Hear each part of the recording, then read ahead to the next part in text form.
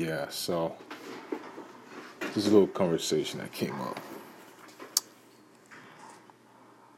What do you do when a lion looks you in your face? Do you get nervous? Do you scream? Do you panic, which is the same thing as screaming?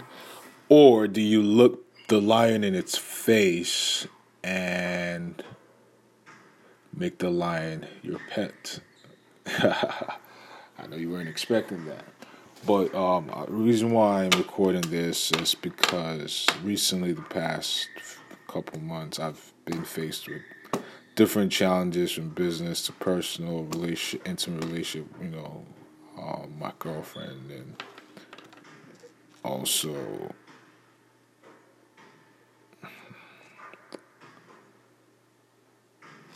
I lost a brother to a car accident.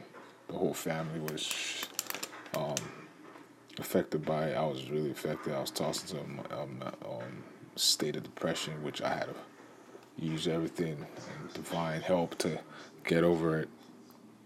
And I'm faced with, different business challenges. So, which is hence why I said, what do you do when a lion looks in your face? Do you falter? Do you fold? Do you get nervous? Do you do nothing? Or do you fight back? I chose the latter, the last option, fight back. Not fight back with anger and all that, but use the anger as fuel to drive my ambition, drive my passion, drive my desire to add value to society and leave a dent and leave a mark in people's hearts and minds. So that is what I would do when the lion stares me in the face. Make it my pet.